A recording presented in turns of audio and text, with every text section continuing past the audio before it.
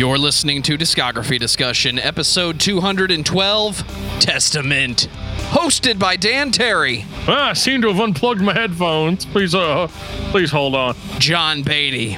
Taste the mint. Yeah. And Joseph Wren. What is the word people use to describe me? Insufferable. You know, Chris, There it nobody is. really thinks you're this amazing director. They just think that you made a really awesome Batman movie. Does that bother you? I see. Does that bother you? Sir, you're in my way. Presented by DiscussMetal.com. And if you practice what you preach by playing some sweet riffs, then you are ready for this episode of Discography Discussion. I am Joe. That is Dan. That is John. How many years have we been trying to do an episode about Testament, Dan? 3.5 years. Are we actually going to pull it off this time? I don't know. Last time we tried to do it, I remember you stopping me and Jeff halfway through the conversation and being all like, you both need to stop drinking, and I'm not releasing this. And by the way, it wasn't Dan and Jeff. It was just Dan. Oh, that's fine. Spoiler alert, might happen tonight. Hey-oh. There's enough albums for it to happen tonight. Who's ready for some menthol? Well, I'm drinking some, wild cherry Pepsi. So, Oh, shit. Shout out to Lemmy. You know. We miss you. The good stuff. A Taco Bell wild cherry Pepsi that I only got because I asked for a Dr. Pepper, and they're like, hey, idiot, we're Taco Bell. We don't have Dr. Pepper. We also don't have potatoes or anything good anymore. Yeah. Yeah, they're the anti. Actually, when I asked my wife what she wanted for dinner tonight, I was like, you want me to go to Anti-Potato Bell? My wife doesn't eat meat, so she was all about the potato stuff. I'll leave that one alone. Yeah, that's fine. I'd be like, why did you bleed me on this? What? We are married and in sexless relationships. Cry. So Testament doesn't make me cry. Well, sometimes they make me cry. No, they don't. Trail of Tears, man. That's rough. That's really rough. I will tell you, Testament is one of those bands that we're gonna find ourselves asking the same question over and over and over and over again throughout this discography. Why is Testament not the biggest, one of the biggest bands in the world? Preach. They have a musically similar beginning to bands like Metallica and Megadeth. And who else have we talked about? Death Angel. We'll talk about Exodus someday. There's a lot of these bands came, from the same scene. Yet only two of them really got the recognition that I think probably they deserved. Maybe 3 if you want to count Slayer. No. Okay, well, John's not counting Slayer. Everybody write that down. Testament was doing all of the things that Metallica stopped doing in the 90s. And that Megadeth stopped doing well. Yeah. So, whenever people are like, oh, there's no good thrash metal anymore, and Testament's over here like, am I a joke to you? I was so pleased when I first discovered Testament back in the mid-2000s. What? I hadn't been listening to this band extensively, and I quickly discovered that when I was becoming a new guitar player, that's right, before I was actually able to pick up a guitar and play a song, I was looking at Metallica, listening to their albums, having no regrets, listening to Megadeth, trying to figure out how to play those riffs, how to make that sound. Everything about those albums I was trying to get under my hands. I wasn't paying attention to the fact that Metallica had this dramatic change in the mid-90s where Load was not as heavy as the previous albums. They were just a different batch of songs. Testament is that thrash metal band that plays heavy metal, that doesn't stop playing heavy metal. Everything that you wish your favorite band never stopped doing. Yes, even Slayer fans for that one record that just for some reason had to be nu metal-ish. Testament never quits. So why the hell isn't Testament part of the Big Four? But we have to go see Anthrax, Slayer, Metallica, Megadeth. No mention of Testament. Haven't brought that up in a while, but they should fucking be there.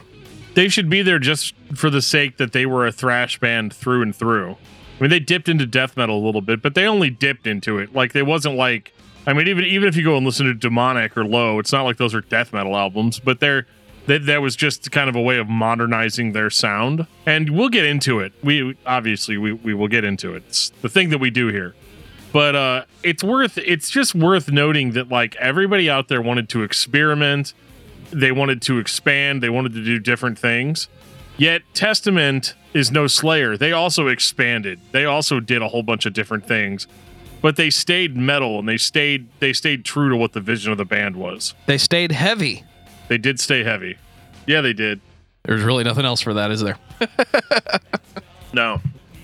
Well, before we go to the bottom of the Mariana Trench to record an episode of this podcast, I'm going to take this time to say thank you to everyone for listening to the podcast. Thank you for listening and for subscribing. If you are not a subscriber, then you can find everything Discography Discussion at discussmetal.com. We are on Spotify, Apple and Google Podcasts, TuneIn Radio, Stitcher, iHeartRadio. So if you have an Amazon Echo or a Google Home, you have no excuse. Ask it to play the latest episode of the Discography Discussion podcast, and it will. We're also on Facebook and on Twitter at Discuss Metal. Be sure to like, favorite, and subscribe. It really helps us out. It lets us know you're listening, and now Dan is going to tell us all about 5-star reviews. Hey there, all you cool cats and kittens. Dan here, your favorite podcast host, right? Well, I'm going to tell you all about 5-star reviews right now. We do love our 5-star reviews on Discography Discussion, but I think the only podcast app that lets you leave reviews is Apple iTunes. So, get on it. Oh, I'm sorry. This just in. It's no longer called iTunes. It's called Apple Podcasts. Well, that's super creative. I will tell you that leaving us a rating or a review does help, makes us feel better. And if you leave us one, we will read it on the show. So, Dan, it's time. Tell me about Testament. Oh my gosh. Testament is a thrash metal band from California. These guys have been around since the 80s. They used to be called Legacy. They loved the term Legacy. They named their first album The Legacy. Man, Testament is a band that if you only listen to mainstream metal, you've probably heard some Testament songs. They're not like the world's most underground band. They're not even unsuccessful, despite how we might make it sound in this episode saying why isn't this band bigger? We just mean bigger. We don't mean that they're completely unheard of. What I guess I'm trying to say is if you care about thrash metal, you've heard Testament, and you probably think that they should be included in the Big Four. Although I have to say, why does there have to be a Big Four for just thrash metal? There's no Big Four of R&B, is there? Or pop music or rock music? Well, at least in pop, you have the King of Pop, which is Michael Jackson, and stuff like that. So they had royalty names back then. I guess thrash being what it is, it decided to go the Mount Rushmore of thrash 4. It sounds like a decision Lars and James would make. I do think a lot of this stuff is very self-proclaimed in a lot of ways. I think Megadeth and Anthrax and Slayer and Testament. No, sorry. Metallica, Anthrax, Slayer, and Megadeth all just sat down one day over beers and were like, you know what? We should start calling ourselves the Big Four thrash. Whereas Testament was busy during that time writing awesome riffs and solos. And becoming your favorite thrash band that you didn't even know was your favorite thrash band. Testament's been around for a very long time, since roughly 1983. They have put out an insane amount of records. I didn't even count, but I think it's 13. It is. And even including a re-recording of some earlier material with the original lineup with modern production. Which, I'm gonna have my piece about how unnecessary that was. But you guys can feel however you want to feel about it. Chuck Billy, their lead singer, has a very James Hetfield-esque voice, at least on the earlier material. And then as time goes on, he goes into a much more original, more unique to him sort of vocal sound. John, you look like you disagree. We'll get to it. Okay. Oh shit. Oh boy.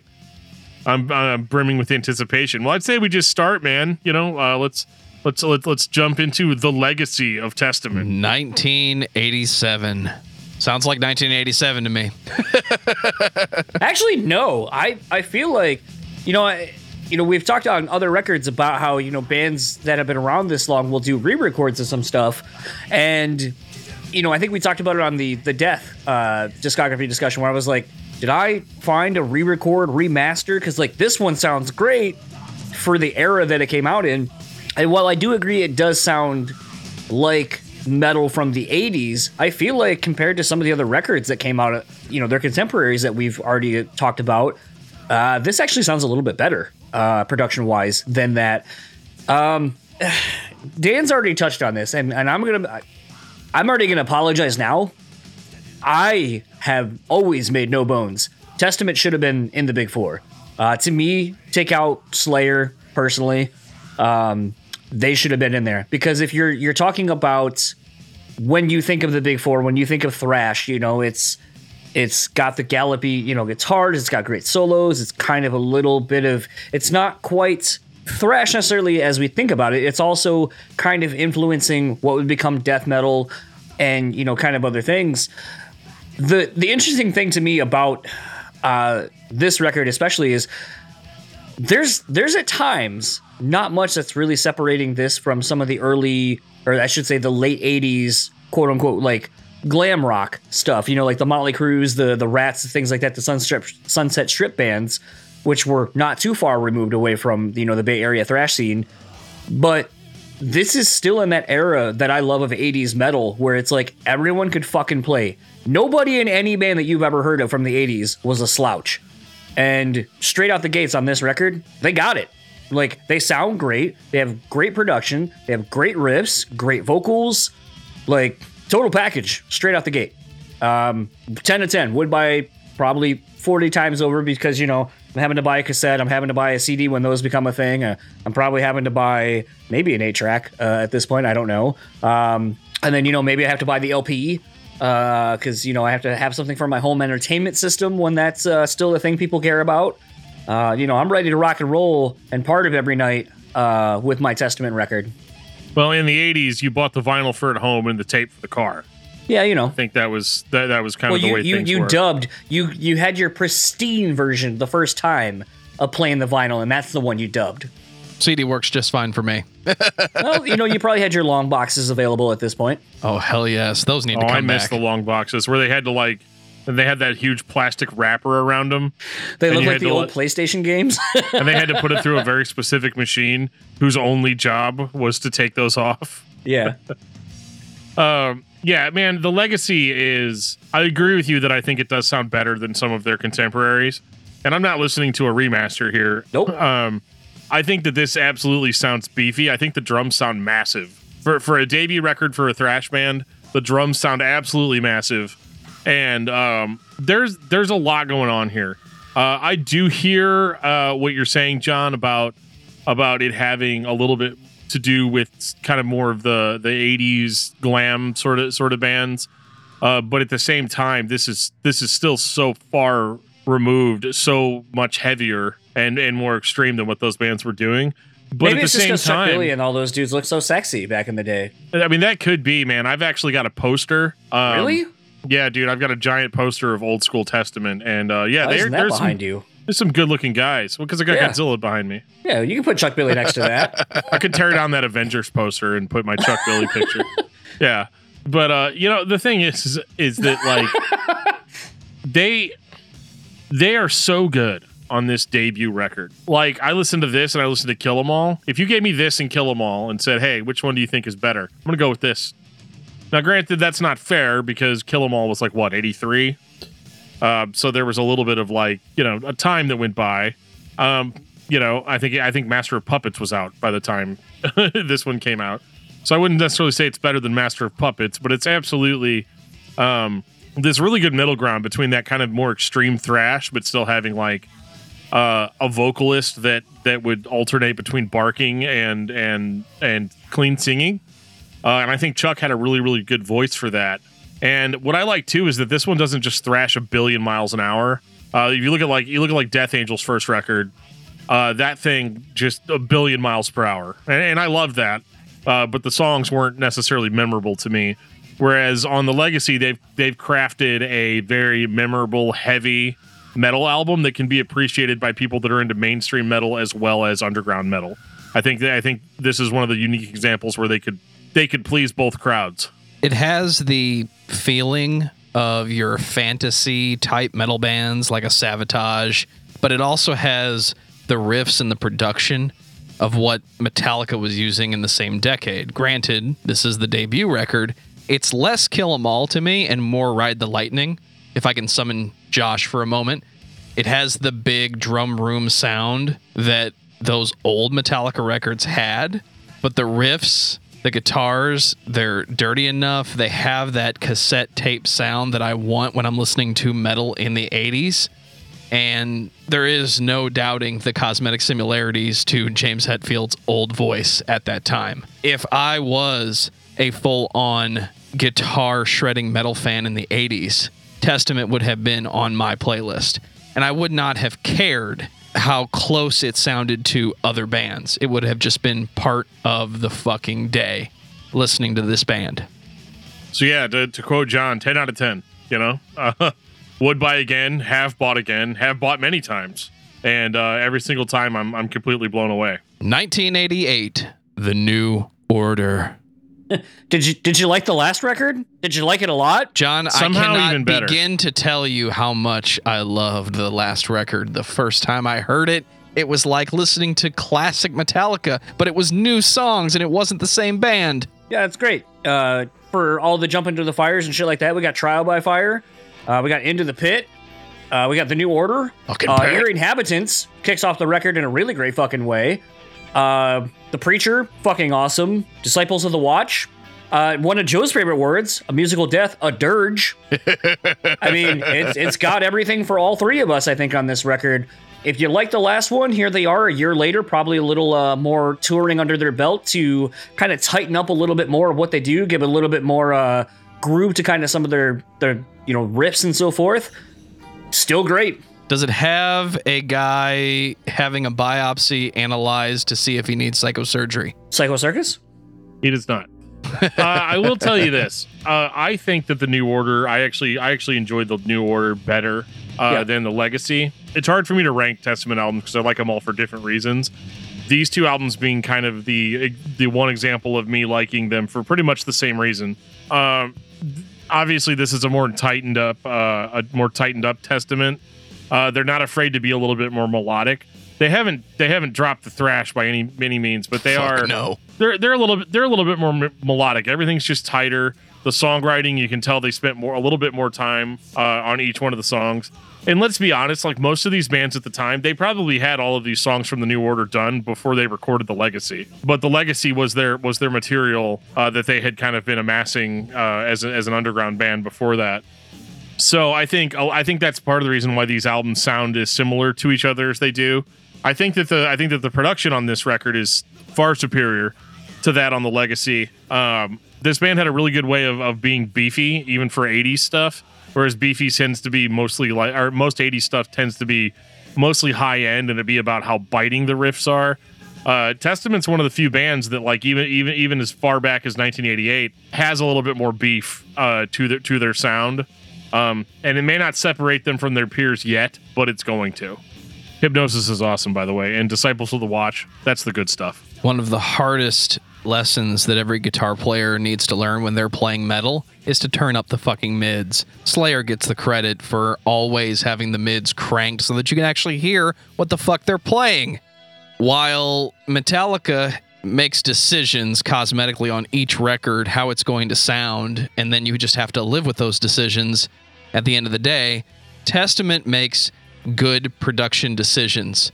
They don't change the way the record sounds because they want it to sound a certain way this time. And even though this record cosmetically sounds like the last record, isn't that what you want when you're getting a record less than a year later that's a whole new batch of songs that give you the exact same vibe, the exact same feel, and up the ante on heaviness?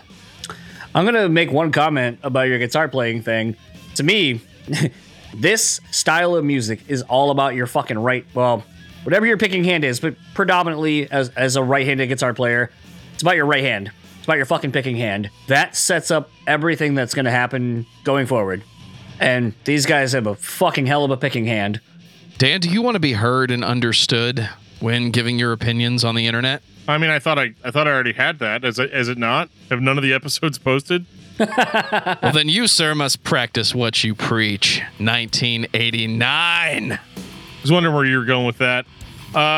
Practice what you preach is, I feel like it is an even more tightened up Testament. And the production value on this is top notch. This is one of my favorite sounding Testament albums. And I like that it has a bit of a boost in heaviness over what we'd had before, because now we're living in a post Injustice for All kind of world. This one has bass on it though, so that helps. That helps immensely. And I think that their songwriting really kind of comes into fruition on Practice What You Preach. This record tends to just find a vibe and go with it. The songs are a little bit longer, but they're also a little bit more fun. This is the first Testament album that I can listen to and get a little bit more of like I could party to this kind of vibe from it.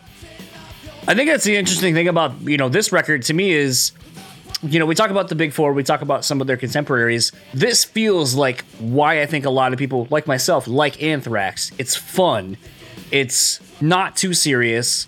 I'll definitely say Testament is more serious while having musically it sound more fun. Definitely getting a bit of a, anti-authoritarianism, anti-authoritarianism. There you go, lyrics John. And stuff like that. And that's, something, I want to talk about and we will talk about moving forward. I know Dan has made plenty of comments about how the fact that I'm one of the few people that's kind of come on as the third person talking about lyrics. This is one of the bands where, I'm not going to negate anything that Megadeth or Anthrax or, Metallica. Sorry, let me try that again. Megatalica? Yeah, Megaforce. I'm not going to negate anything that Metallica, Megadeth, Anthrax, Slayer even, that they're talking about. But for my money, Anthrax is, like I said, they're fun. I'm the Man, Caught in a Mosh, things like that. Not really serious. Metallica, you got songs like Pulling Teeth, all these kind of other songs. Yes, they're kind of more serious. But to me, I've always felt like Testament stood shoulders above everybody else when they're talking about real shit in the music. So this, while sounding a little bit better than, not quite as much as the contemporaries, because we're almost at the Black Album, and we're going to talk about that very soon, the effect of the Black Album on Testament. But to me, this is the next logical step for the band. Practice What You Preach. Great song. They're so far 3 records in, they're killing the intro song to start a record. Like, just couldn't be doing better. And honestly, like, these songs, while they are long, some of these have 4.5 minute long songs, they don't feel like they are that length. Like, by the time you're getting to Confusion, that you're like, oh shit, the record's done? It feels like I just started it.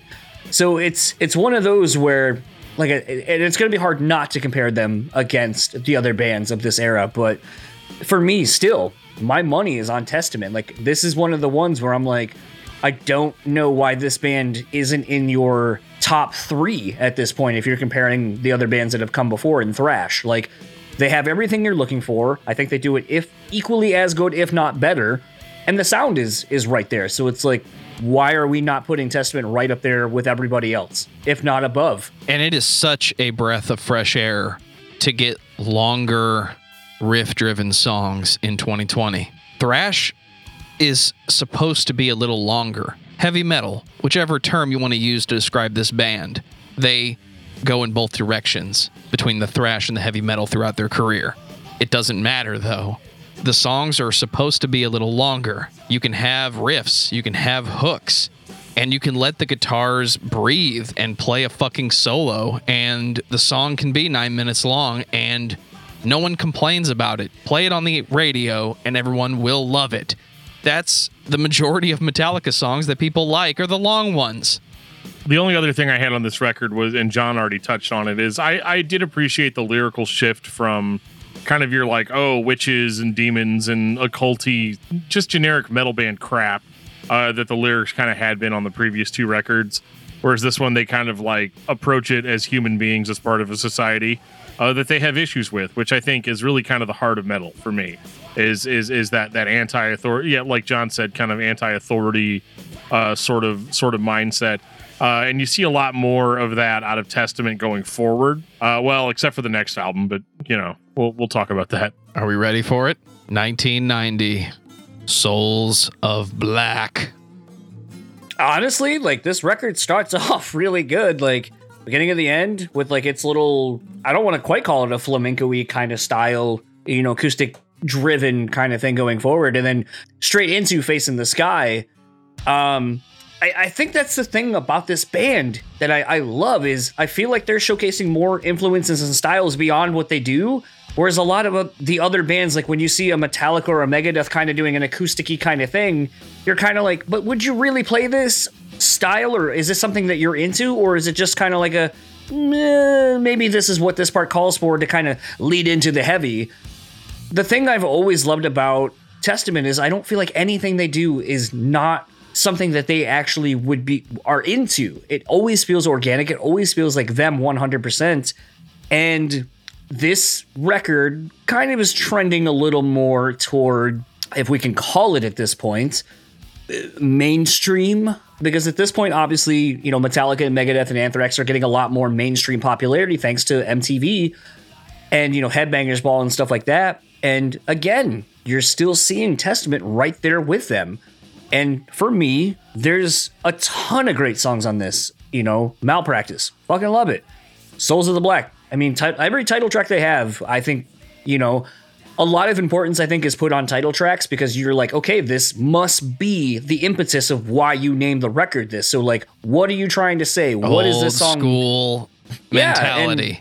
And it's one of those where I feel like Testament knocks their self-titled songs out of the fucking park to where you're like, I get it.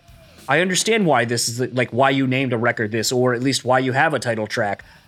To me, like this is we're kind of entering, like I said, a little bit more into the quote unquote mainstream sound that this style of music was starting to achieve, but still is uncompromised. It's still Testament. It still sounds like them, and I think it's taking what they've done before and adding to it and doing it as best as they can at this point.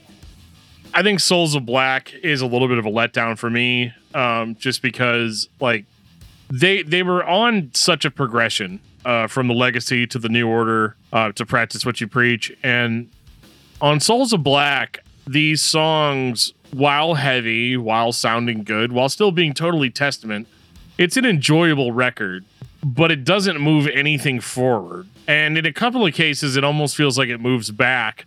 And I always wondered why that was. So I had to kind of read up on the record to kind of figure out if I'm just being crazy here or if there's something more to it. And what I found out essentially is that the band took a whole bunch of songs that they had like in their demo days and some of their, pre-album material.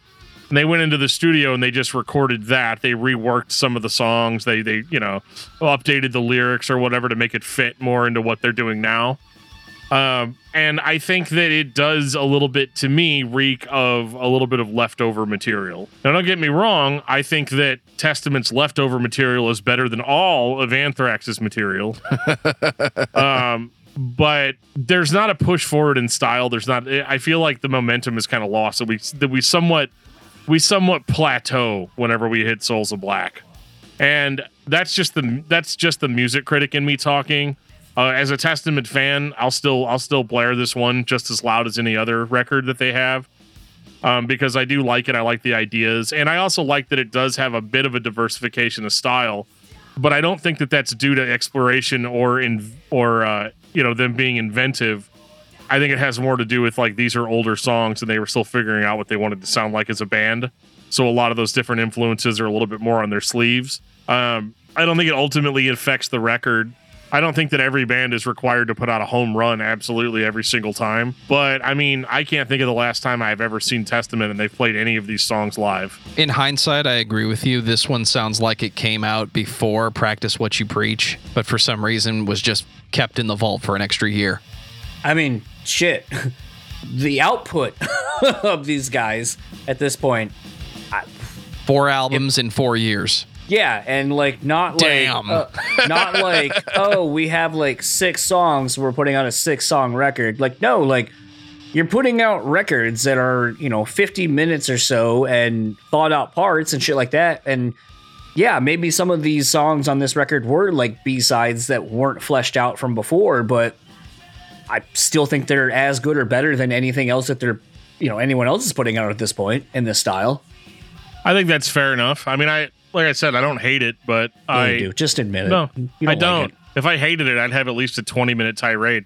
You got to be careful when we're talking about these thrash bands. My tendency to go on a 10-minute rant is like 90% higher chance when we're talking about an old school thrash band.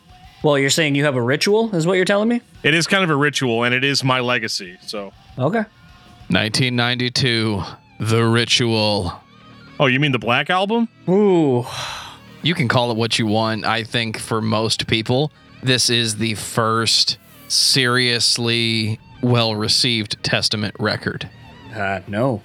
I think that is true for the majority of mainstream heavy metal listeners, because until Metallica puts out the Black Album, mom and dad's not listening to heavy metal. They're not listening to thrash. But they are now, and here comes The Ritual with slightly improved or more modern sounding production. Yeah. With riffs that are equal to or as good as some of their peers. This has a little more of a Judas Priest vibe, in my opinion. Judas Priest in 1992, I mean. And the drums are a little bit slower, almost like what Lars Ulrich was doing on everything that didn't come out of 1983. I think the thing for me that like kind of would almost say that you're not entirely accurate with that statement about people, this is the one people will probably like more, is at least on all the media platforms that I've seen this on, there's hardly any songs people have starred on this record that they listen to. So I would say that I would probably stand to say that means that people even now don't really like this record in comparison to the rest, where you look at half of the older records we've talked about, and those are the songs that people are still listening to. So you're saying streaming services are their own form of revisionist history? Possibly, but I would say if you were a Testament fan, you probably got this and were like, what the fuck? This isn't the Testament I like. I don't think so. Don't think what? I don't think that the average Testament fan bought this and hated it. Really? I don't think so, because I don't hate it either. I totally get it. Every band that I like that like plays this type of style, like if you look at like all the thrash bands that we've talked about, Metallica, Megadeth, Tourniquet, even Slayer, like everybody puts out that album where these guys all came from the same scene as Metallica, so they all wanted to do what Metallica did with the Black Album, right? That's rough, because you don't have Bob Rock producing it. On one hand, you've got the old school thrash fans, but you have to remember what was going on at that time. Grunge was taking over. Metal was out, man. By 1992, people didn't care about Motley Crue; they cared about Nirvana. So, and we talked about this too with some of the bands. We talked about this briefly on the Bride episode, as well as on the oh god, what's that band that I made fun of for incessantly Offspring? Forever? No, Diamond Head. How these bands, you know, that had kind of come from the 80s, Diamond Head even probably before that, whenever they realized that people wanted the metal bands to not so much be metal anymore, but to be hard rock bands. Like, that's how they were going to survive, by blending in, by cutting the solos down a little bit. And so what you get is these kind of like bluesy, hard rock, almost Aerosmith type of vibes from some of these other bands. Aerosmith is a prime example of a band that made that transition. Obviously, I'm not trying to say this album sounds like Aerosmith, but what I am trying to say is that like they had to go in a more rock direction. However, it's still Testament. And I think that's the biggest thing, is a lot of bands lost their identities during this transition. Testament didn't really. They still deliver the goods in the sense that there is still some thrash in here. It's not as pronounced as maybe it once was. But what Metallica did is they were able to stay metal, but still kind of fall more into that hard rock aesthetic. And I think Testament's doing the exact same thing here. And at the time, it was easier for radio stations to play something like this. Whereas if you play something that sounds like it came off of Souls of Black, people are going to be like, oh, what old 80s band is this? I think the thing for me about this record is like, this feels like an amalgamation of like all of the hair metal bands trying to still do what they were doing, but with like kind of the newer production. Because, you know, I'm trying to remember my Sound City documentary. This is starting to be where people started to go away from tape, and I think digital was slowly kind of creeping in a little bit. But like I hear this and like I feel like the thing that like, and again we're going to touch on Metallica, I feel like this is where you can feel the Bob Rock vibe trying to come through, where it's like you look at the Dr. Feelgoods, you look at the Black Albums, you look at a lot of things that Bob Rock was doing, and I'm even going to use Mutt Lange as kind of a reference between what he did with Def Leppard, Bryan Adams, and so forth. Like, I think you look at those two dudes who learned how to take metal bands, and I'm going to call Def Leppard a metal band because they were at one point more, or a hard rock band, I'll say. But you look at what they did, and they figured out a way to kind of really add that pop sheen to what metal and hard rock became and was at that point. And you listen to this, and I feel like you can kind of get a little bit of that like Rattlesnake Shake off of like Dr. Feelgood. You can kind of get some of those vibes, some of what Skid Row was even doing at this point. And for what it is, some songs are okay, but by and large for me, like this is like, I didn't get it because this is, my dad listened to a lot of the thrash stuff when I was growing up. So like, I remember hearing this and just kind of being like, what the fuck is this? And not really enjoying it because it just doesn't sound like the band to me. Like, whereas everything else felt like the songs worked and they were well crafted, these just feel like the lowest common denominator type songwriting from this band to capture the sound that everyone's cashing in on at this point. We're in 92, so like I think Cowboys from Hell had just come out at this point, roughly, or we're about a year removed from it coming out. So I mean, you're kind of seeing, like I said, you're seeing a lot of these big producers that we all know now, the Terry Dates, the Mutt Langs, the Bob Rocks and stuff, really putting a different spin on what metal and hard rock is. And I feel like that's kind of what this album feels like. And when you listen to the rest of the discography, this is kind of the outlier of the whole fucking thing. It's the only one that sounds like this. And I think that's why I don't like this record as much either, is because when you're listening to it like we have, where you're listening to it from album to album in chronological order, this still feels weird all these years later. It absolutely does. And it has a cosmetic similarity to Judas Priest in some places. You're not what that was far Judas away Priest record from. at this point? I believe Painkiller had just come out. That's what I thought. But okay. if you go back in time, you get your Living After Midnight, and this record starts with a song that is not that far away from that. But then you go into So Many Lies. This sounds like the weird songs on Load and Reload. And we're not that far away from those two records. So I almost want to know if Metallica wasn't trying to be Alice in Chains as much as they were just trying to be Testament at that point. No, I do think that the thing that I don't like about this album the most is probably Chuck Billy's vocals. Yeah. Not even that they're bad. They're not bad. Like, the dude's not a bad singer. He's got a good voice.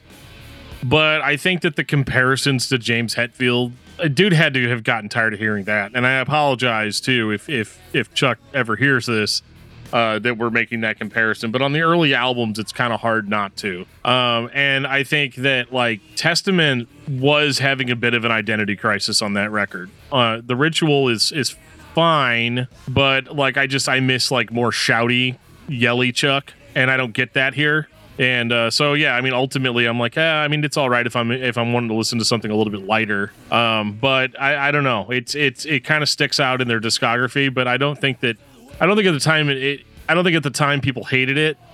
Maybe hardcore metal fans did, but the mainstream acceptance or whatever that liked something like Black, probably would dig something like The Ritual.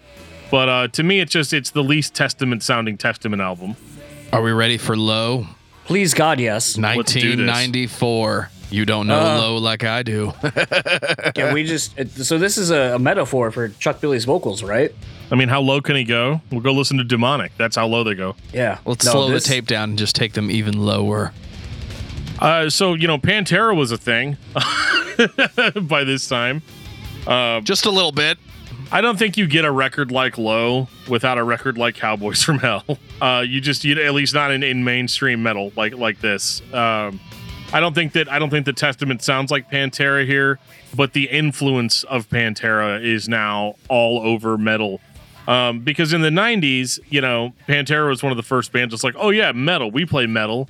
And people weren't immediately like, oh, tons of hairspray, spandex, that sort of thing. Metal started kind of carving out its own identity again in a much heavier, more extreme format. And this is interesting too because what is Metallica follow up Black with? They follow it up with Load, right? Megadeth is they're not at risk yet, but they're heading towards it real fast. Everybody slowed down. The badass metal bands all slowed down and went rock or country rock. And then Testament comes over here and goes, nah, we just decided to sit down and rethink what metal is for this year. And we came up with this album called Low. And whereas I think that Low struggles a little bit in the band finding its footing in this more heavier sound. This is more about the down tune and the groove and all of that. But it sounds good. And this is, I was talking about the James Hetfield, Chuck Billy vocal similarities. That's all gone now. From Low to on, or from Low, that was a Freudian slip. From Low on, Chuck Billy is now Chuck Billy. This is his distinct. This is the voice that you think of whenever you think of Testament. And he's only going to get more barking as we go on. Well, what I like too is that because Testament has this kind of 80s background too, they've been writing songs for a long time. They've been a band a long time. So when they write like a brand new heavy band is just going to be heavy. Testament is able to still have vocal hooks and memorable vocal patterns and melodies that I feel like even Pantera hadn't even mastered yet in this year. So these songs benefit from having strong songwriters already that know what a song needs to have in it to be good, while still being able to adopt whatever sound is kind of in vogue that year. And this record absolutely captures that. Dog-Faced Gods is probably my favorite song on Low. And Low was also, for reference, was the first Testament album that I ever heard. So I have kind of a love for that one. I don't think it's their best. At the time I did. At the time it completely blew my mind. And I thought that, like, oh my God, this band Testament, let me go check out all their other stuff. And actually was initially disappointed that the other stuff was more of a 80s thrash, sort of sound. And then I realized that also was awesome and kind of went from there. But like, I think Low is awesome. Chuck's voice is lower. The guitar, the tuning, it's all lower. It's groovy. It's just a great record, and it really, really stands out in a sea of bands that were trying to adopt the more alternative rock, hard rock market. Whereas they decided, you know what, we're going to go ahead and just put our flag in the dirt, and we're going to continue to just be a metal band. So while I think The Ritual is the first album that everybody noticed by Testament, Low is the first album by the modern Testament. It's the sound that they are going to move forward with. Once they found it, they did not let it go. They tweaked it along the way. But this is your band, everyone. This is the fucking band that needs to be recognized for how heavy they are, how intense they are, how fucking good these riffs are. And Dan won't like it later on, but Chuck Billy, he reminds me of a very young sounding Corey Taylor, mixed with a little bit of your Phil Anselmo and somebody that used to sound like James Hetfield cosmetically on their old albums. So for me, this record kind of is encapsulating a lot of interest, a very interesting cross-section of hard rock and metal at this point. I definitely hear the Pantera vibes that Dan's kind of talking about. Although for me, I would actually almost say I hear a little bit more COC in this than I do Pantera necessarily. And maybe that's more of Chuck's vocal approach, that I'm kind of leaning more COC than Pantera. But to me, like, this kind of takes what I think The Ritual was trying to do and actually doing it the way I think the band wanted to do it. They just kind of needed that slight misstep to kind of figure out what they really were trying to do. To me, like Trail of Tears, I like this song. I think maybe some people might look at it as the sellout song. But I would say for those that like Cemetery Gates or even, and I might be a few years ahead of this song being out at this point, as a cover anyway, but like Planet Caravan, it's kind of got that socially conscious song. We're kind of leaning into Chuck's, heritage of, and I don't remember what tribe he's a part of, but, obviously he is a Native American or has Native American descendants in his blood or whatever. Low's a fucking great song. I do like Dog-Faced Gods. All I Could Bleed, I think, is really cool. I like the instrumental. I'm not even going to try to pronounce that fucking song. The instrumental song was pretty cool. And, we're in 94, and we talked about the impact of grunge. But I love the fact that Testament still is like, no, we're a fucking metal band, and we're going to play solos, and we're going to do that, and we're not abandoning that. To me, they were kind of one of the few bands in this era that kind of really ushered in the 80s era of metal, and we're kind of one of the ones that, like, we're still figuring out where we fit in the 90s and the mid-90s landscape where you have, shit like Hootie and the Blowfish and stuff like that permeating into your top 40. They only want to be with you, John. Yep. Hold my hand, man. Like that song's called "Only Want to Be with You." Yeah. All I heard was "Want to Be with You." Hey, maybe that was the original Mushmouth. Maybe. But it's just one of those things to me with this record. This feels like what the Ritual wanted to be and just couldn't for whatever reason. And I think for that reason, that's why I like this record more, because it feels like what this band was trying to do to progress into this new era of 90s hard rock and metal. How do you think Atlantic Records felt about this whenever they're like, yep, we got it done. You guys want to hear it? I think they wanted it to sound like grunge or Pantera or something that didn't sound like Testament. That's really what they wanted at that point. It's definitely mixed. People are very kind of back and forth on Low and kind of going forward. But I mean, Low was incredible. It was mind-blowing. And I'd kind of come on with Low as a new fan. So whenever I heard Demonic afterwards. 1997. Oh, God. Okay, so Demonic, I thought that a record like Low is like as heavy as a lot of these thrash bands ever get. You know what I'm saying? Yeah. Like you can't really go much further, but like Chuck asked straight up, how low can you go? It's this low. Demonic is, a lot of people like to call it death metal. I don't necessarily think it's death metal. It's not, this is not Obituary or, Carcass or anything like that level of extremity. But this record is a down-tuned groove fest, unlike anything we've heard from the band up to this point. And when those, for lack of a better term, ultra guttural demonic vocals kick in, I'm sitting there like, is that Chuck? That's not Chuck. That's not Chuck. There's no way that's Chuck. It's Chuck, 100%. This is a guy that used to sing songs like "Alone in the Dark." Now it's 1997, and he's like, I was completely blown away by this record. But when people want to talk about like, oh, this is more death metal or whatever, I hear a little bit more of like Sepultura influenced, like heavy percussion, loud. They're not really tribal drums, but I don't know, like just that driving groove force. I guess groove metal is what I'm looking for, but it doesn't have like the cheesiness of groove metal with it. It's darker, it's more serious. You can say Pantera. I know you don't want to, but this is when the band cosmetically sounds the most like Pantera in every aspect except for Chuck's vocals. Honestly, and maybe I'm the only one that gets this, but especially on a song like Demonic Refusal, I get some industrial vibes from the guitar tones and so forth. Like, I feel like this is them kind of hearing the industrial, and I guess I could say the beginnings of nu metal kind of infiltrating their sound a little bit. And it does kind of make me wonder, like, I didn't bother to look up any of the tours that they were doing at this point, but it's like, it wouldn't surprise me if some of the earlier bands, the early adopters of that sound, were to be the first to four on a Testament tour. So, like, it does kind of, that's the interesting thing about this band where, and that's the interesting thing about fucking Testament at this point, and kind of throughout their whole discography and their legacy, is at this point, Metallica's put out, what, Load and Reload at this point? Yes. Yeah. Megadeth has put out, God, I don't even know what fucking record they're on at this point. Probably Risk?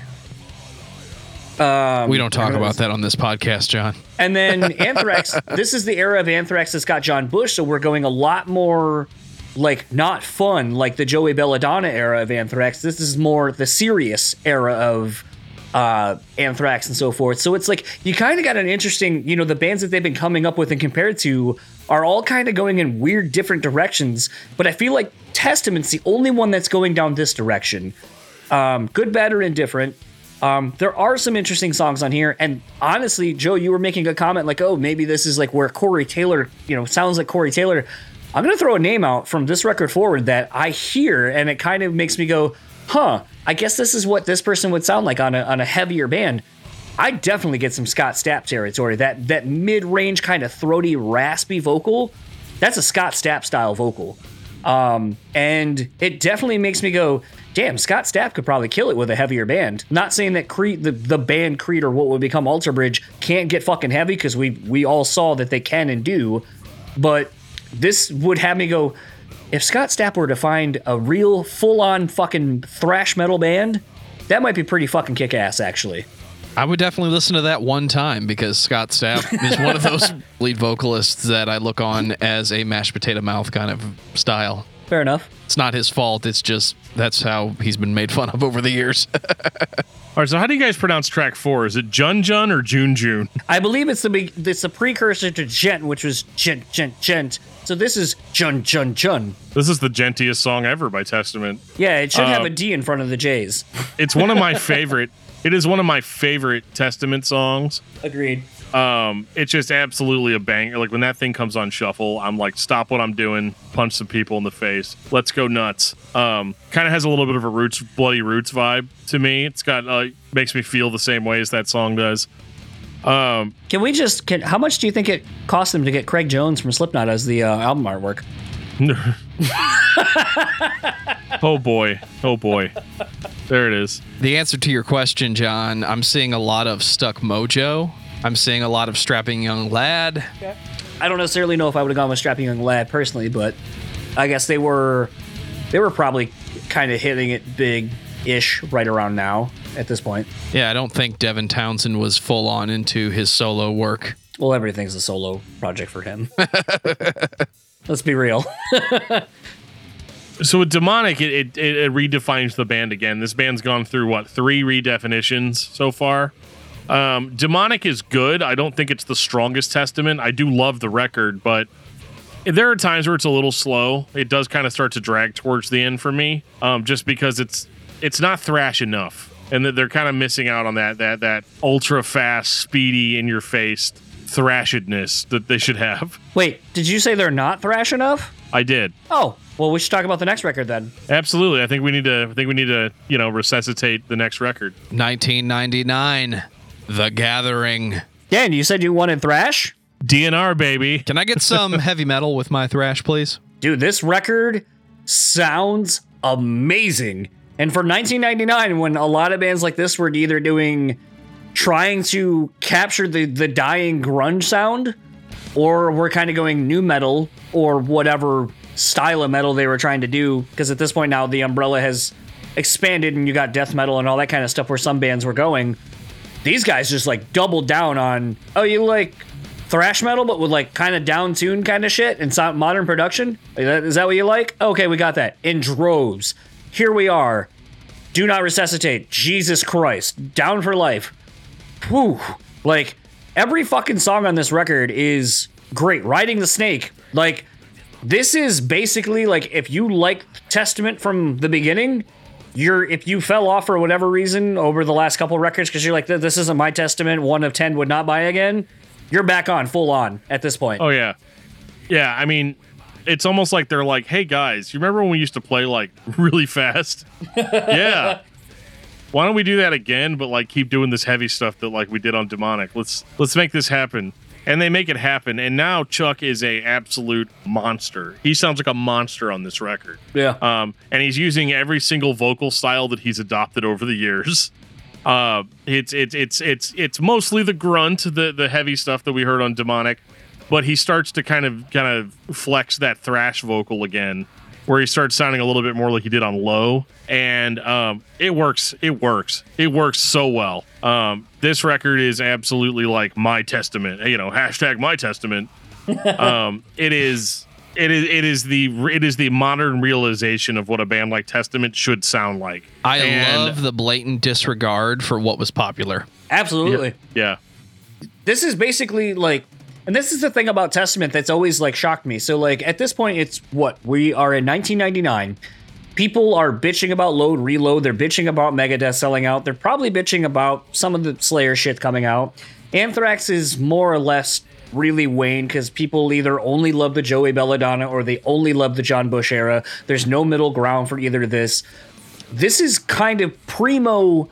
I don't understand why people don't love this fucking band, because this is what you wanted. If you wanted Metallica to go back to their old sound and they're fucking not, Testament did. They do it great. And it sounds good. Like, so why the fuck aren't you listening to this? And if you, like, it just, this is kind of exactly why I've always said, like, Testament belongs in the Big Four. They belong in the conversation. They need to be fucking bigger. And you're starting to even see in Chuck's vocal delivery and in some of the songs writing the influence of what's going to influence a band like Lamb of God. You can hear it now, a few years before we're going to get Lamb of God. And it's one of those where it's like, I don't listen to whatever any of the other bands that aren't Testament that we've talked about. I don't hear them in any contemporary metal that is getting ready to come out and is moving forward and is now basically bigger than Testament is. So it just baffles me when I listen to a record like this where I'm like, why didn't this band fucking blow up? I guess because they didn't have the giant song, the crossover song. But for all the people who bitched that, well, you know, Metallica sold out, why don't they go back to, like, you know, Injustice or any of that kind of shit? Here you fucking go, dude. Like, why aren't you propping this band up and putting your money behind them? Because people aren't looking for something else in the style that they like. They're looking for a band to fulfill their creative needs. And I feel like they even do that. Like, there's nothing about... and that's the thing that drives me nuts about Testament. Are you a musician who wants your band to be progressing and pushing the envelope of what they do? Testament does that. Do you want them to sound good? Testament does that. Do you want a vocalist who can do all kinds of different shit in the umbrella of metal? Testament fucking does that. There is nothing that you can look at in any other band that Testament doesn't provide for you. And they did it first. They were around before all the bands that you like now or have come since. So I don't understand why Testament doesn't have a bigger name or credibility than they should have. And this is a great example of why, like, and I know I'm all fired up because, like, I fucking love this band, and I have always said that this band deserves more credibility and more credit for what they have done, where so many have fallen off. Their contemporaries have fallen off. I'm going to preemptively kind of spoil a final thought, but, like, where your Slayers fell off, where your Megadeths fell off, where your Metallicas fell off, where your fucking Anthraxes fell off, where Death Angel fell off, where everybody fucking fell off. So far, we are one record where we're just kind of like, it was All the other bands we've mentioned have one or two of those at this point, and they're going to put out more of those. So it just is baffling that somehow Testament didn't, like, fucking blue tortoise shell everyone and fucking move forward and you know, just bypass everyone. So I just don't get it. That's because the blue tortoise shell is bullshit, John. You know it. You're bullshit, I know it. And that's something I would love to ask Chuck. Because the answer I know is Dan could have if he had everybody used his other 10 changes because that's what the management tells them to do. I want to know what conversation Testament was having where in 1999 you're losing what's left over of grunge. Everybody's a fan of Pantera or they're going to nu metal. And then Testament says we're just going to be as heavy as fucking possible and as old school as fucking possible. If this was pitched up a couple keys, it would sound like the heaviest Judas Priest, but it's the heaviest thrash heavy metal. It's Testament in 1999. There's no bullshit here. I don't think that the conversation about what the band was supposed to be for this record had really changed that much since The Legacy. No. The times had changed, certainly. You know, the musical landscape was different. So yeah, they're not a band that's just forming now, you know, in 1999 is not going to sound like a band that started in 1987. But if we wanted to ever see what that looked like with people coming in with the same ideas, the same motivations, the same influences, yeah, it's, you know, Joe says it all the time. This is just what Testament sounds like in 1999. It might seem like a dumb statement on its own, but it's absolutely the truth. That if this was the first Testament album in 1999, this is exactly what it would sound like. In some alternate reality, I feel like they would still put out this record in 1999, regardless of what the previous records were. And I guess they also were feeling a little nostalgic for their old material because in 2001, they decided that they're going to, you know, guys, remember how awesome our old material was? We're going to record an album made up of stuff from our first two albums. And hey, we're even going to call the old singer back to do a couple of songs. First Strike, Still Deadly, 2001. Fuck yeah, it is. Like, this is one of the few examples of a band going back and basically updating a song or classic songs. I'm all for it. Like, usually you're like, oh, but it's missing like a little bit of that nostalgia or whatever. To me, everything on this, I was like, yeah, I like these better. Like, it still has the same. Somehow they were able to recapture the same vibe of the original recordings, but just with modern production and better sound. And like Dan said, like with the with Zetro back on vocals for a couple of these songs, and you're just like, holy shit, this still works. It still sounds great, and I think I actually like these better because it sounds like modern Testament at this point. So, I mean, they did the thing that a lot of bands try to do and don't succeed in. So this was a home run even for me on this one, even though it's basically a quote unquote greatest hits. This was the first I had heard these songs. 2003 was kind of when I discovered Testament. Okay. And First Strike Still Deadly was the version of these songs I heard first because this is the first album that I purchased. In hindsight, I can give or take re-records. It's not something that I want to exist all the time. It's not something that I frown on necessarily. I think it just depends on when you discover the band. If that's the version of those songs that you hear first, and if you enjoy the most, that's great. Other bands have done it not as clean. If it sounds like shit, it sounds like shit. This does not sound like shit. This sounds like Testament playing their songs again.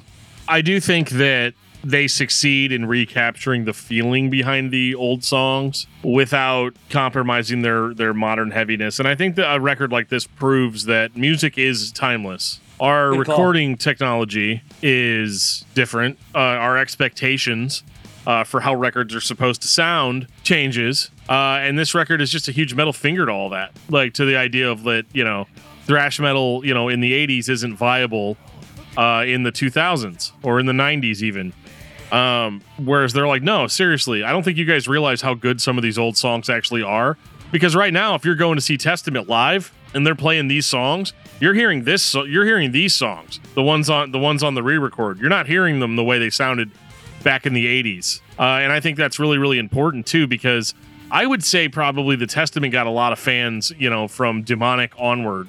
And a lot of people, maybe they're going to see the band live and the band's playing all these songs that they don't know from the back catalog. And I think that's part of the reason why a record like this exists. We didn't used to live in the Spotify world where we could just, oh, you like Testament? We'll check out all their stuff.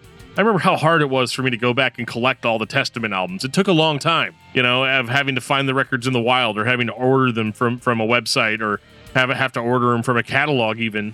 And have them sent to your house, or maybe you might get lucky and find a copy in a music store or something like that. So a record like this, even in 2001, is still very. It's their way of updating and being like, no, it's these songs, those ones that you saw live that you didn't know because you haven't been listening to the band since 1987. Here's the best of all that. And I guarantee this was cheaper to produce than it would have been to repress and release the original records. This one came out on Spitfire. The Legacy was originally released by Atlantic and Megaforce. Same record label that held on to Metallica's masters for a while there. So they were not having the same conversation in 2001 that we would be having today. So there you go. Yeah, I mean, I can see why this record was universally panned, though. Because everybody just hates re-records. But this is absolutely like top tier, some of the better re-records I've ever heard. Even being detailed enough to make sure to get the original band members on the re-recorded songs, to just give it that sense of legitimacy. But I also think that, this is also, metal elitism has existed since metal has existed. And I think that there are a lot of purists out there that are like, no, I like the Legacy because of the way the Legacy sounds. I like the New Order because of the way they sound. And those records have to specifically sound like that in order for me to enjoy them. And I can kind of understand that mindset in a certain sense. But I also don't think that you're hurting me by putting this out. I don't think that I'm upset. And as a collector of all things Testament, hey, here's another disc I get to put on the shelf. And I for one love hearing alternative versions of songs, different takes, different ideas. And I hate to say it, this is one of the first time a band's ever done that thing that, you were talking to Dennis and refused about. They actually do make me feel like a kid again listening to these, because back whenever my expectation was for metal to sound like it sounded in the 80s, you know, I felt a certain way about it. My expectations changed, and here's Testament with those songs being all like, well, let's listen to it through that lens now, you know? And so I think overall it's a good addition to their discography. And I think this marks the very first time we have ever, I think this is the first time we've ever given this much time to a re-record or greatest hits album. Well, that depends on how long your rant was for the In Flames episode. Well, that was a little different. 2008, The Formation of Damnation. Yes, please. I love the Modern Testament. I'm going to say it just that simply. Testament is the band I point at whenever someone says you can't release a thrash album or you can't really do a heavy metal album in the 2010s, the 2015s, the 2020s. Before Firepower, we got The Formation of Damnation. Fuck you. So something about this record that I really liked, and something that I think sort of has been missing a little bit on the last couple, is something Dan actually brought up a couple records ago, is the vocal hooks. I mean, you look at a song like More Than Meets the Eye, those big, like, whoa, like, man, like, I can see that, like, I know they're probably not playing stadiums or big theaters either, but, like, fuck, like, that's tailor-made for those kind of environments where you're going to sit there and you're going to hear these riffs and you're going to kind of, like, you know, you can probably see Chuck going, like, whoa, like, you know, like, you get the people clapping and shit when you're doing it, He's got too. his little mini mic stand out there. Sure. That thing is so cute. And, like, that fucking song has, like, wings, motherfucker. That song, like, just goes to another level with that part. Evil Is Landed. Like, the thing about this is, like, this is a band that just unapologetically is what it is now. Like, they're a fucking thrash band. They have great production. Chuck's got a vocal range that's unlike just about anybody in this scene. He has all the range. He has all the range. He can go low, he can go high. And, you know, at this point, I think we're pretty much back to the lineup, maybe sans the drummers at this point, but, like, you know, Alex is back in the band. Like, this is basically the band's band, and I think the era of the band that we think of when we think of this band now. And man, they are just so fucking good. They got slamming riffs, great solos, great vocal hooks, great musical hooks. For a fucking band that's been around this long at this point, we're what, 20 years into a career, 30 years into a career? Like, yeah. God damn. Name me another band that's putting out shit this good this far into their career that I'd say is better than the old shit. Go ahead, I'll wait. Dan would say Napalm Zayo. Death. Yeah, okay. But Napalm Death's the only one I can think of. Don't forget Zayo. And the biggest difference, though, is that, like, Napalm Death started off kind of rough and then got better and then got real rough again and then got better. They've stayed better since then. But Testament, again, it's rock solid. I mean, you look at it, like, this band's put out so many records. Then you get a song like The Persecuted Won't Forget. And that song, like, that's just, I'm in, like, pure O-face, you know, through the entire song, you know. Well, honorable mention for me, the Henchman Ride. Man, yeah. What a fucking killer track. Killing Season, anybody? I mean, just, you know, whenever people always talk about, like, man, banger this, banger that, everybody's favorite word now for song is a banger. And Slaps. They're not, because every single song on this record is a banger, like, throughout. Like they're just, like, one of the few bands that was like, what's the thing that people like for us to do the most? Let's do that 10 times in a row. Play riffs. And on top of that, like, what a great comeback record. You know, 7 years removed from basically a quote-unquote greatest hits re-record. And if we're honestly going to say from the last record, almost 10 years from the last full original album, god damn, like, yeah. Again, compared to their contemporaries. John Beatty is speechless. This is just another prime example for me where when people go, well, I mean, you know, Metallica did this, or Megadeth did this, or Anthrax did this, or fucking Death Angel, or any of these other bands that they always get compared to. Metallica released Saint Anger, damn it. Sure, but, like, I just keep coming back to, like, yeah, but Testament did the Formation of Damnation. Testament did The Gathering. Like, Testament didn't release Saint Anger, John. Yeah, but, like, I just keep wanting to go, like, where you can say you hate Load, Reload. You can say you're not a fan of certain eras of Slayer, certain eras of Megadeth, certain eras of any band that came out.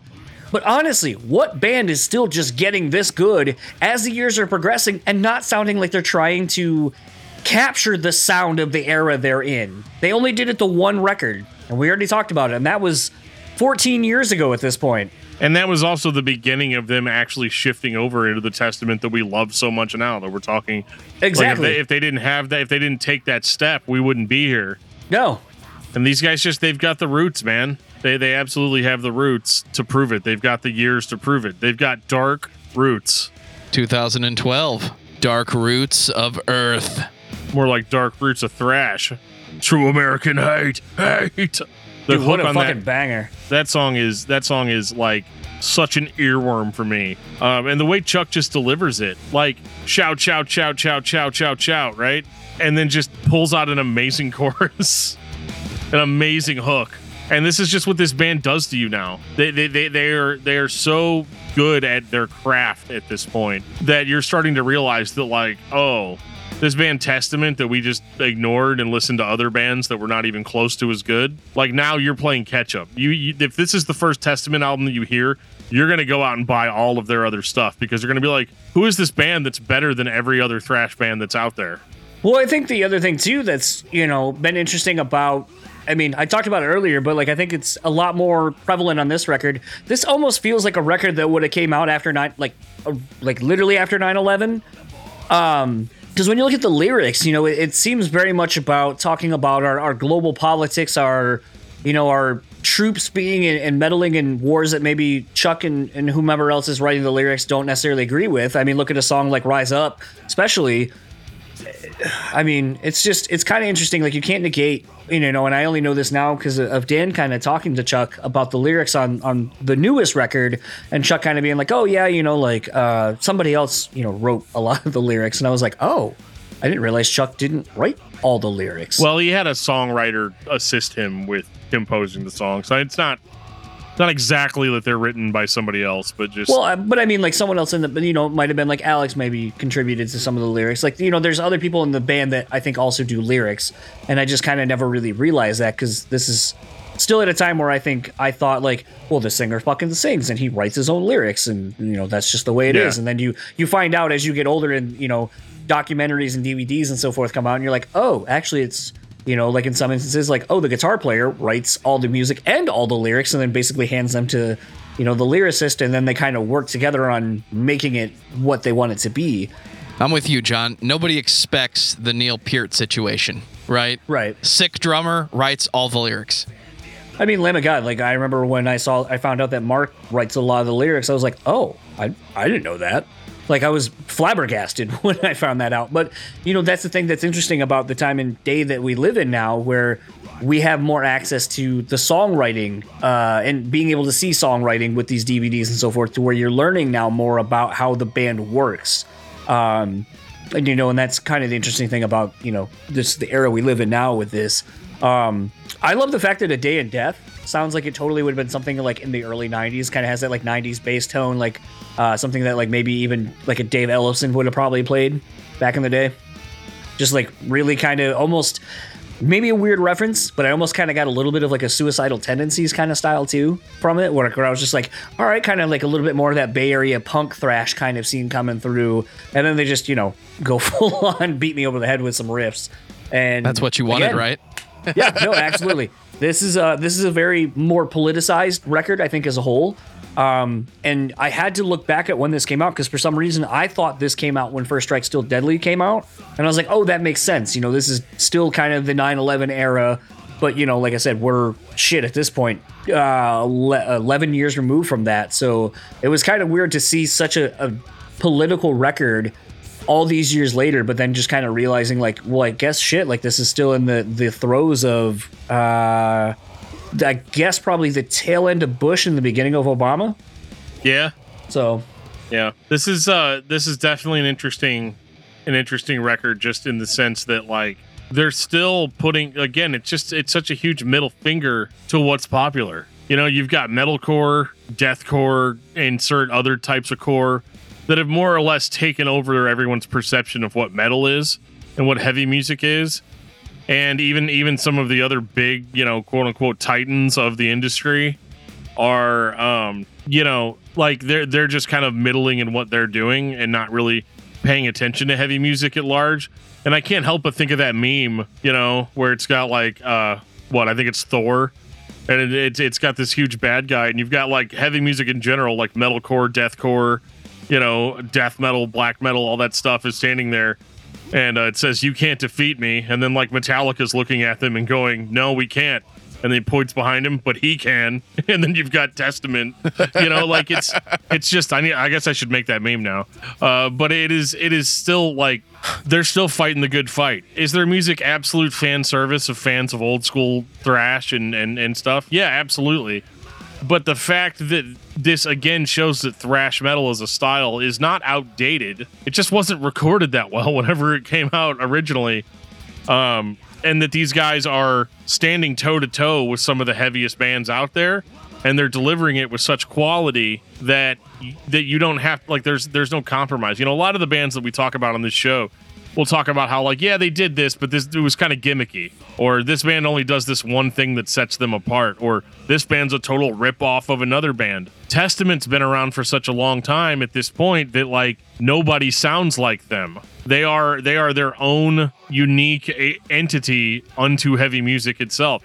I can hear bands that were influenced by Testament, but I don't hear them pulling from really any other source but within. And I think that's really interesting that the records are this good still, and they're still this quality. And it ain't going to stop anytime soon. Are you ready for it, Dan? Oh, I was born ready. I didn't know how ready I was in 2016, but it's finally here. Brotherhood of the Snake. I want to go first with this one. Holy shit, refs! This, compared to the last two records, this feels like a little bit of a misstep, a little bit of a letdown for me personally. I'm going to point to a song like Blackjack. You shut your damn mouth, baby. And just kind of go like, really? This is what we're doing?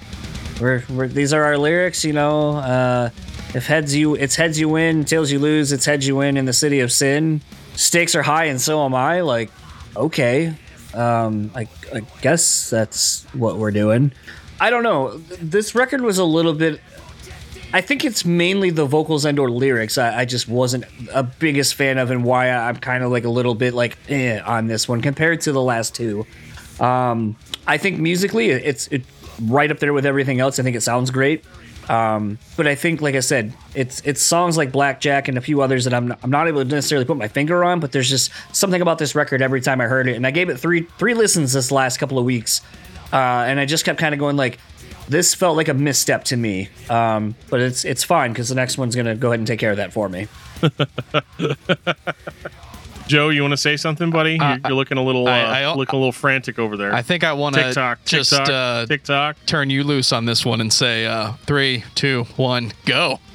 Brotherhood of the Snake is a riff machine. It is a walking. It is absolutely like a riff producing monster on legs. This was so heavy to me when I heard it, heavy for thrash, and I like that Chuck has more or less this is going to sound crazy, but I like that Chuck has kind of abandoned the death metal scream more on this one, and he sounds a little bit more like his classic self. And this is exactly the type of thrash metal that I needed in my life in 2016. Don't want to say I'd kind of given up on music that year, but I definitely, that was like a year before we started the show, or I think we started the show at the end of that year. But I remember, like, with my Brotherhood of the Snake t-shirt, my most worn t-shirt between 2016 and 2019, until it died an untimely death. But I think that, like, this record, yeah, you might think that something like Neptune's Spear is dumb, and it is kind of dumb in a thrash metal sort of way. I don't think that this record takes itself quite as seriously as Dark Roots of the Earth. But I also think that this is where the time sync really, really helps. See, Testament hasn't been in a let's release a record every 2 years sort of pattern anymore. So I think 4 years is the sweet spot for me to have properly analyzed and absorbed the old album. And so whenever I hear Brotherhood of the Snake, it's more of what I like. To John's point, though, I do think that Brotherhood of the Snake, this is the point of the band where they've been doing the same thing consistently for such a long time that maybe it's not as relevant in presenting new ideas as maybe what we'd had before. Whereas I feel like every Testament record up before this was kind of always pushing forward into a certain direction. This is one where I almost feel like they played it a little bit more safe a little bit closer to the chest. I think if you like if you like Testament as a band, you're not going to have a problem with it. No. I think you're gonna love it, especially because you've waited 4 years for this record to come out. So I think in that sense, it is a huge success. And I love again, everybody hates Neptune's Spear, but I love the solo at the end of that song, in the middle of that song. And I don't know, there's just something really quality about this that I can't put my finger on. And I would have said that I thought it was the best modern Testament album. But then obviously they did better somehow. I agree with Dan. This one's a fucking riff machine. It's 2016. I can't think of another album that sounds like this. Firepower was on the way. Still listening to that fucking record. But before that came Brotherhood of the Snake with its classic sounding riffs, modern production, but the record wasn't being treated like modern fucking metal was in 2016. There are no fucking bass drops here. There is no choir of the lead singer singing 27 different versions of the same song. There's no millennial whoop, damn it. It's just a fucking metal record. How is that a bad thing? Misstep for this band? Compared to what? I get the impression Dan really wants to talk about Titans of Creation. I mean, I already did. I talked to Chuck Billy about Titans of Creation. 2020. Nuclear Blast sent me a free copy of the record on CD, and they didn't pay shipping on it. I had to go to the post office and pay for my own shipping for You're my welcome. free CD. Yeah, so thank you. Yeah, so this record was one of those, now it's 4 years later and I'm, part of 400 podcasts. And so, I remember John sending me a message and being like, hey, they sent us the New Testament record. It was probably like 2 or 3 months before it came out. And maybe it was a month, but I don't remember because I listened to the record like a ton of times. I think I'd listened to it like 30 times by the time I actually ended up, because they sent us the record so that we'd have something to talk with Chuck about for the interview. And this record absolutely blew me away because John was like, hey, you really need to listen to this Testament record. It's really good. Well, I don't think at that point you knew how much I time. love Testament either, though. What's that? I said I don't think at that point you knew how much of a big Testament fan I actually am. No, I didn't. So and so to hear that type of recommendation from you was like, oh yeah, I need to get on that. Don't threaten me with a good time. I'm going to listen to this Testament record right now. And they just blew it out of the water, man. Children of the Next Level being one of the best. Like, this is the crossover single. I almost feel like that the band needed, because the video for this is incredible. I don't know if you guys have both seen the video, but it's done by the same guy that used to do. Or no, it's not this. I don't know if it's the same guy, but it's made to look like some of those like SNL weird ass cartoons. The digital shorts. It's very 90s, yeah.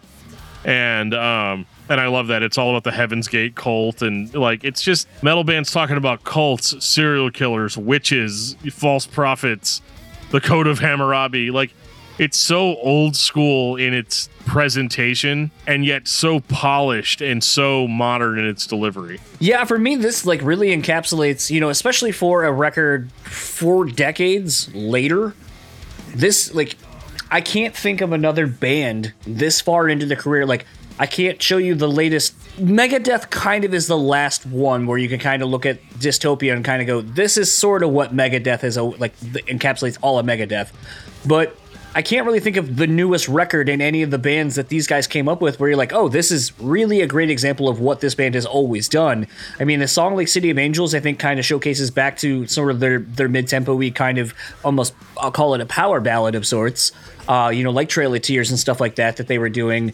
But still sounds like them. Dan said Children of the Next Level, I think continues, like I said, the band just always knowing how to start a fucking record on the right foot. They always give a great 1-2 punch. Gene starts on the left, John. What was that? Gene starts on the left. Okay.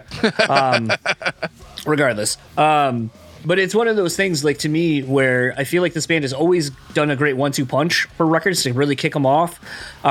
They always do that. They seem to pay a lot of great attention to track listing, songs that just flow into one another, either with the solo or the way it ends, and then the next one kind of comes in or whatever.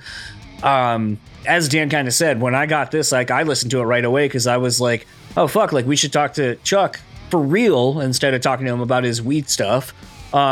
Which is why I made fun of. God, I don't remember the name of that fucking song on the last record. fucking Blackjack or whatever the hell that song was called.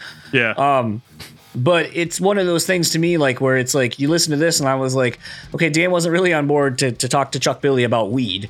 And I wasn't necessarily either, but I figured if we did well enough with it, it might get us another chance to talk to Chuck about, Testament. Actual Testament stuff, yeah. Right. So to me, it was like one of those where I was like, as much as I would have loved to have talked to Chuck and talked a shitload about this record and just the legacy of Testament, I was more like, you know what? I'm going to give this one to Dan because, like, he had to suffer through the last one and didn't really get to talk about Testament at all.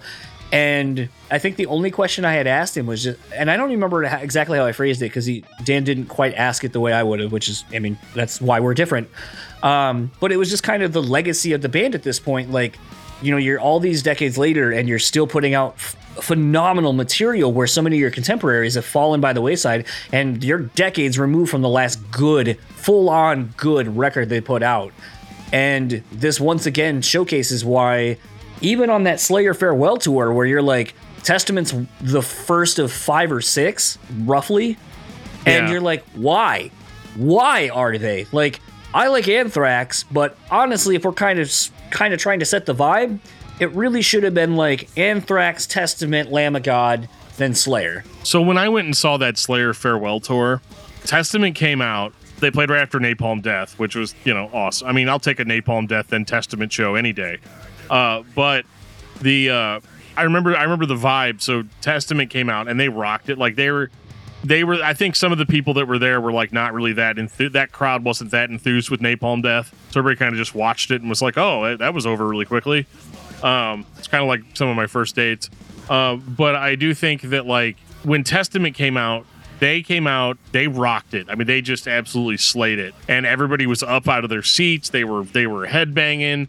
The lawn behind us here at our big amphitheater here in St. Louis. The lawn behind everybody that had the lawn seats, they created a gigantic circle pit in the back, and it was one of those like great moments. Chuck's like, "Yeah, I see you guys out there on the lawn. I want to know that I see you guys," and it was just this great, wonderful experience. And then Anthrax came on, and everybody was just standing there again. And then a whole bunch of people, the people from the lawn, kept yelling, "Bring Testament back out!" Like, let's get those guys out for a whole nother set. Because Anthrax just did not rock the crowd that night. Maybe they were having a bad night. Maybe they were having a bad case of being Anthrax. I'm not sure what the deal was. But yeah, it was pretty clear that everybody would have been much happier just seeing Testament. And then you had Lamb of God after you had to bring out Lamb of God, which is a nice, comfortable, heavy hitter that everybody's going to be like, okay, all right, we can now get properly pumped up. But can you imagine seeing Testament, it just if you remove Anthrax from that equation, it would have been probably the perfect show. It's not a slam on Anthrax, but yeah, that's absolutely what it is.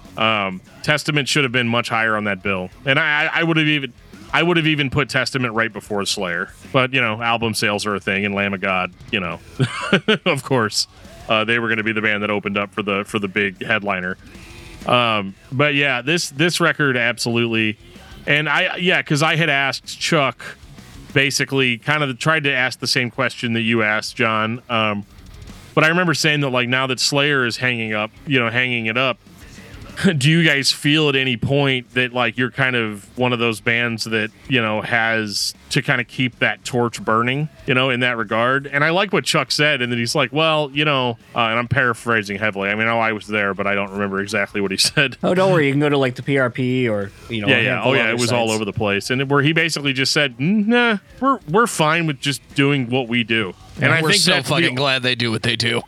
I think that's the reason why they have this longevity, because he's like we're just comfortable being us, being the songwriters that we are, and so it's not about necessarily the fans. I mean, the fans are there, but it's just more about like we're just comfortable writing songs as us, as a unit.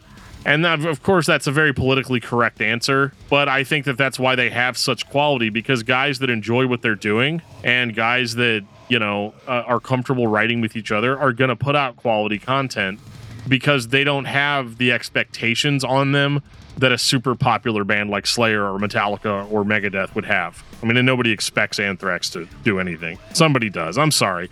if you're a huge Anthrax fan, I'm sorry, but I have no expectation for Anthrax. This fucking record. And you're done. Right? Just well said. Just literally leave it at that. Just Well literally leave it said. at that. Just say that. I Just, can't honestly, leave it at that, John. No, you should. You honestly, that should just be your end all right there. Just this fucking record, and you're done. And then final thoughts. You hear him slam the mic down on the way out. Final thoughts on Testament. John fucking Beatty. So I think what's funny is I don't think a lot of people would know how much I really love this band, and maybe this will finally get people to understand that I don't fucking hate the style of music. This is what I grew up on. If you haven't gotten the vibe from me that I think Testament is one of the best bands of this style in this genre, rewind it, start over. Any final thought I could possibly say other than they deserve all of your attention. And if you think that Metallica is the best band because they put out 2 good records 35 years ago, or Megadeth, put out a couple of good records and largely hasn't done anything, and maybe you're not a fan of Anthrax because you only like one era of the band over both, which, Dan, if we ever do an Anthrax one, we'll talk about why both eras are really good, actually. Testament is head and shoulders above everybody. Why they don't get the credibility they deserve, I have no fucking idea. But like I said, start this fucker over, and you'll figure out why real fucking fast. That's my final thought. I'm going to take this time to talk about Gene Hoglan, the extreme metal powerhouse that doesn't fail, except sometimes when you go and see the band play live and Gene clearly can't hear what everybody's playing. But damn it if they don't follow him. Can we talk about how great of drummers this band has had over the years? We can, John. Nick fucking Barker. Wow, what a fucking machine. And then Gene Paul Hoglan Bostaph. showed up, damn it. Paul Bostaph, amazing drummer.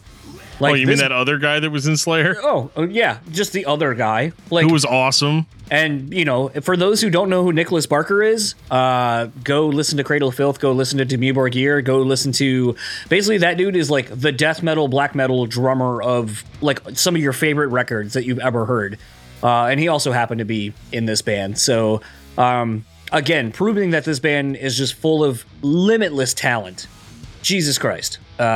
John, I just that's dropped my pen. kind of what I'm trying to say about Gene. No. He's played on some of your favorite albums. And No, I damn know. it if he hasn't been transparent in this band. I've never heard a Testament show or a Testament record get hyped because Gene Hoglan is on this. I've heard that about Fear Factory, but I have not heard that about Testament. I know he's there. He's been there since Demonic and Dark Roots of the Earth and Forward, I believe. Not sure if he was on Formation of Damnation. I'll have to go back and double check. But he gives this band everything they need in the drumming department to continue to be heavy fucking metal and play this fucking fast, riff-driven thrash that Testament plays every single fucking record. You can slip a little bit, but you can't fail when you're listening to this band. You're going to enjoy it. And everything that you've heard all of us say about our favorite heavy metal records over the past few years, we can say it about Testament right now. Go fucking listen to it.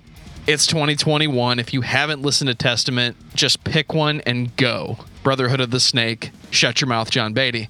Dan, final thoughts on Testament. Do you like thrash metal? Yes, please. Yes. Do you like death metal? Sometimes. Do you like alternative rock influenced grunge music that sounds kind of like Metallica's Black Album? Yes. Okay, well we'll only do that once, okay? Yay! Is that cool? Testament is one of the best thrash metal bands out there. And honestly, I'm just going to give it to them. They're my favorite thrash metal band. I think they beat everyone else out, in my opinion. Like, I think that these guys are heavily underrated. I think they've been successful. I think that they should absolutely be bigger and get more recognition than they do. But according to Chuck himself, maybe if they did, maybe they wouldn't be as quality. Maybe there's something about them being the underdogs that makes them so great. Dan, what's your album of the week? My album of the week is definitely not Souls of Black by Testament. I'm going new school, Titans of Creation. I had just gotten over listening to that record through most of 2020. And then I kind of gave it up for a while. And then when we did this, I've been kind of latched back onto it. John, what about you? Artist in the Ambulance by Thrice. That's a damn good record. Talk about riffs. Talk about unexpected riffs back in the day. Yeah. Didn't see that one coming. Especially with the album before it. Well, for me, it's not a record, it's a documentary. John mentioned it on a previous episode, and for some reason, it's on YouTube. Go and search for that. Maybe I'll even put a link in the show notes. But a band called Death, before there was punk. Good documentary. Is it fucking true? Were they fucking doing this shit before punk was a thing? They were the shape of punk to come from the Motor City. Take us out, DFT. If you like listening to our podcast and you want to be more involved in what bands we pick, you can absolutely do that. There are so many different ways you can reach out to us, it's not even funny. Don't laugh because it's not funny. You can reach out to us on Facebook at facebook.com/discography discussion. You can find us on Instagram at Discuss Metal, on Twitter at Discuss Metal. You can even send us an email at danandjoeshow@gmail.com. You can follow us on YouTube. If you look up Discuss Metal Dan, I will be there. There will probably be a link in the show notes you can just click to. Make sure to subscribe to get updates, to see interviews early, see episodes live streamed, and it'd be a catch-all for everything that we do, be it discography discussion, brutally speaking, you name it. It will absolutely be there. If you want to get some sweet discography discussion merch, you can go to our Teespring store. There will be a link in the show notes that'll take you right to that store. We've got some comfy socks, some comfy t-shirts, some comfy coffee mugs. Bet you didn't know you could wear a coffee mug, but you absolutely can with some duct tape. If you want to join us on our Discord server, where we are chatting with fans of the show 24 hours a day, 7 days a week, as long as we are awake, there will be a link in our show notes that'll invite you right to our Discord server. Guys, if you've not been checking out Patreon is where it is at right now. If you come on at the True Discuss Metalhead tier, which I believe is about $10, it's not about, it actually is 10 exactly. We are doing hangouts. We just had our first Patreon only hangout just recently, just last week as of when we're recording this. It was a lot of fun. That is just a one-on-one, or I think in this case it was like a 3-on-3. It was definitely a cage match. Chatting with our True Discuss Metalhead. So if you want to talk to us directly face to face, that is the way to do it. If not, totally understand. We are always available to talk to you on our Discord server. And with that, I hope you guys enjoyed this episode, and there will be many to come. And on that note, this has been episode 212 of Discography Discussion. Thank you for listening. You can like us on Facebook and follow us on Twitter at Discuss Metal. Subscribe to our podcast everywhere you listen to podcasts, including Google Play, Apple Podcasts, and Stitcher. Visit DiscussMetal.com for all things discography discussion. And please send questions and comments to danandjoeshow@gmail.com. If you are not a patron, you can become one at patreon.com/DiscussMetal. We have some sweet perks. Give me your dark roots of cash. $1 a month gets you into that exclusive album review feed.